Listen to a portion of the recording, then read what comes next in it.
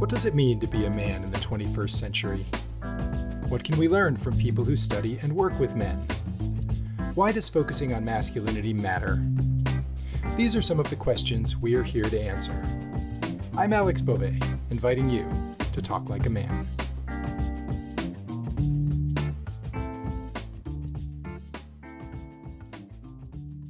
Hi everybody, and welcome to Talk Like a Man. This is the pilot episode, and I just want to take a little bit of time to talk a little bit about the origin of this project, where it came from, and how we got to where we are, and then maybe a little bit of a preview of what's to come in the weeks, months, and maybe even years. I'm hoping that this podcast will run. So the story is that in 2013, I was relatively new to human sexuality program. I was in a graduate program at Widener University in human sexuality education. And one of the courses I took was an elective, was with Dr. Timmerie Schmidt, whom some of you might know from her wonderful podcast. And it was Sex in the Media was the theme of the course. And we were asked to develop our own projects out of that class. And we were encouraged to sort of develop media projects if we wanted, or we could, write a paper, any kind of project. And I decided to develop a media project. And what I was really interested in was just talking to, a diverse group of men and asking them about masculinity, because I already knew at this point in my graduate program that I wanted to study men and masculinities. And I'd done a little bit of research on the topic already. And I just was fascinated to talk to men. So I was able to luckily find several men who were willing to talk to me. And I talked to different men, queer men, straight men, men of color, and just asked them basic questions about their relationship with masculinity. And then I made a YouTube channel, and that was really the origin of the project. And while I was doing that, I was doing research. And I realized, first of all, that I wanted the project to be more than just the videos. And so I created a Facebook page, and I created a Tumblr, and I'll talk more about that in just a minute. But what I stumbled on was the work of Alan Berkowitz, who does this amazing work on social norms marketing. So I'm not going to get too technical here, but basically the idea is that people want to adhere to, often many people want to adhere to social norms, right? It feels good to sort of be part of the group, part of the crowd. And you learn by looking around, social learning, kind of what's appropriate or inappropriate. And much of our behavior is really influenced by what we think is the norm, right? And this can vary from group to group, but that's the idea. And what Berkowitz found, which is really interesting, is that people's perception of a norm might be wrong, or it might not be. That's probably a little too harsh. It might not be quite accurate, right? But they will behave according to what they perceive the norm to be. And so that can often lead to people maybe taking risky behaviors that they don't need to take because they think that that's the norm. So I'll give you a specific example. This is very abstract. I'll give you a specific example. So social norms marketing has been used for example, binge drinking. So you go to a college campus, and if you survey the students, you say, well, how often do you binge drink? And they will often say, once a month, or a few times a year, or occasionally, something like that. And then you say, well, how often do you think other people binge drink, on this campus? And people will say every week or something like that. Well, it can't be true that each of these individuals that are being surveyed only binge drink once a month or less often. It can't be true that that's true, and also that everybody's doing it every week, right? So there's a misperception. People's sense of what the norm is just isn't accurate. And then what Berkowitz has done, and there have been many programs that have done this based on this theory, is if you educate people that, actually, 9 out of 10 students surveyed said that they only binge drink once a month, you see that actually binge drinking goes down. Because people are fine adhering to the norm as long as they know what the norm is, right? And again, they're often wrong. And it's not anybody's fault. It's just, how would we know what the norm is, right? So that's really the genesis of this project. I applied this to gender. And, I'm not going to say I'm the first person ever, but I think that I'm one of the first people. And this project was one of the first projects that really thought, hey, maybe we can apply this model to gender, and especially masculinity, because there's this thing called hegemonic masculinity, which refers to the fact that masculinity, it refers to a couple of things. Primarily, it refers to the fact that masculinity is a form of dominance, but also that it's a dominant idea, and that it has this cultural weight to it. Right. And I think this is true. We see all kinds of figures of masculinity and masculine power and, in popular culture and politics and maybe in our families of origins or our churches or our communities. But we don't really talk very much about all of the other types of masculinity that are out there. And so I think there's a perception of what masculine norms are that isn't necessarily true. And I think that a lot of men or people who want to embrace masculinity,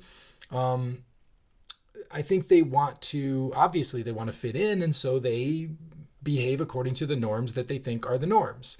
And so the Talk Like a Man project is all about saying, actually, no, the norms, if there are any norms of masculinity, and, there's so many men and so many masculine people and so many varieties of masculinity in the world. I would argue that there really maybe isn't a norm at all. But if there is a norm, it's really a norm of much more diversity than we are used to thinking about. And so that's really been my goal from the start. So if you look at the Tumblr page, for instance, I feature all different kinds of, the Tumblr obviously is mostly images, but there's sometimes some text and some memes and things. So many images and artwork done by, men of color, trans men, queer men, marginalized men, and trying to sort of demonstrate all these different masculinities and show that they're, healthy and thriving and beautiful. And that's what I've done really with the Tumblr. That's what I've tried to do with the Facebook page, is to sort of signal boost, as many ways as I can, sort of signal boost all different kinds of. So the other day I published an article about masculinity in the Democratic Republic of Congo, and it's very interesting, the similarities maybe with Western masculinity, but also the differences. And so that's really the idea. That's the core of the project, is trying to show that masculinity is diverse. And in fact, we use the word masculinities, plural, within the field to show this. And I'm hoping that, the more men or masculine leaning people who visit the various social media sites associated with this project, I'm hoping that the more there are and the more that people spread the word about this project, the more we will be able to show that, in fact, there are many, many ways to embrace masculinities if that's what you want. And of course, we'll talk about this, I'm sure, on future episodes. There are people who would say that maybe we should just eliminate the concept altogether of masculinity, and that's a valid position. And again, I'm sure that we'll talk about that as some of my guests, I'm sure, will have things to say about that.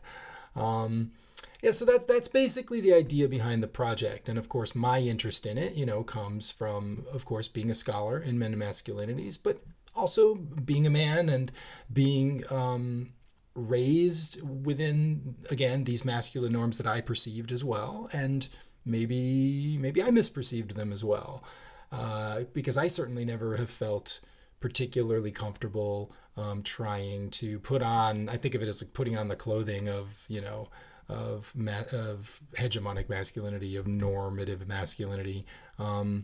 Dr. Robert Heasley uses this word of the shadow of masculinity to refer to men who are living, think of them visually as kind of living in the shadow. So there's masculinity, this large thing, and it casts a very wide shadow. And, some men don't really feel like they don't want to have an identity outside of masculinity entirely, but they don't really know where they fit. And so they're kind of in the shadows, and we don't really see them very much or hear from them very much. And so that, by the way, I should add that was another inspiration for the project, is to sort of bring men out of the shadows who may feel that way. In some ways, maybe including myself. And so just to give you all a framework, that's kind of where I'm coming from. Now, what will that mean for this particular project, right? So we've said that the Tumblr is kind of a visual representation of this. I have the videos on the YouTube channel. I have the blog, which is, some things that I've written and interviews and things that I've done in the past as well. And the Facebook page is really more just sharing lots of articles, just sharing what's in the news. And so what I would like to do on this project, on this podcast, mostly, first and foremost, because I think it's just my interest, is I would like to talk to people, primarily, people who work with men or work in masculinity in some way. So scholars certainly, but therapists, performers, educators, people in the business world, in the nonprofit world, anybody who's working with men, who's working on men's issues and masculinity issues. I'd like to talk to them and talk to them about their work and their experience. And I won't only be talking to people who identify as men, although I imagine that will be a lot of the people that I talk to. But, just a lot of it is just going to be hearing what's happening in the world and why people got into this work and what motivates them and what their passion is and the successes they're having and maybe some of the failures that they're having. That's going to be a lot of what I want to do. So just kind of an interview show. I think a lot of our episodes will be that.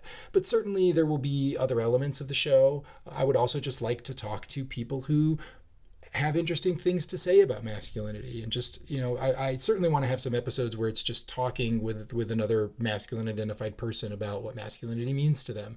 Maybe an audio version of something like the YouTube videos, but having a little bit of a longer form. That would be really nice.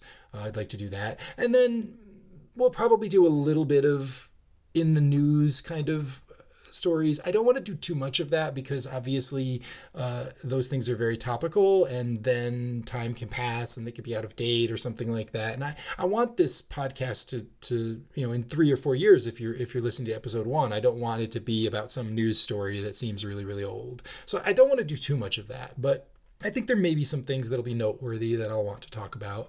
And I think that there's some room for that as well. So those are the things that I expect to be doing in the podcast. And I want to thank you for listening to this. And also I would like to take a minute to invite you, if you have not looked at our website, talklikeaman.net, and then that would link you to all the other parts of the project and particularly to the Patreon page.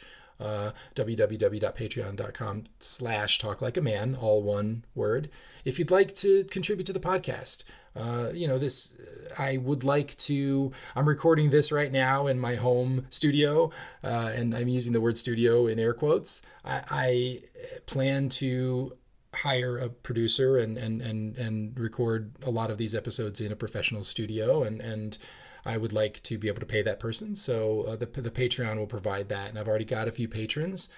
I'd like to express a special thanks as we're wrapping this up to Gadi Ben Yehuda, who is at the producer level right now. And of course, anyone at the producer level, I will acknowledge as part of every episode. That's one of the perks of being a producer of this podcast. But also really everyone who's contributed anything at all. It's really wonderful. It really helps support this work. And I appreciate it so, so much. And I look forward to sharing with you insights that hopefully I can offer, but also that my guests can offer in the weeks and months and hopefully years to come. Thanks for listening. I'll talk to you again soon.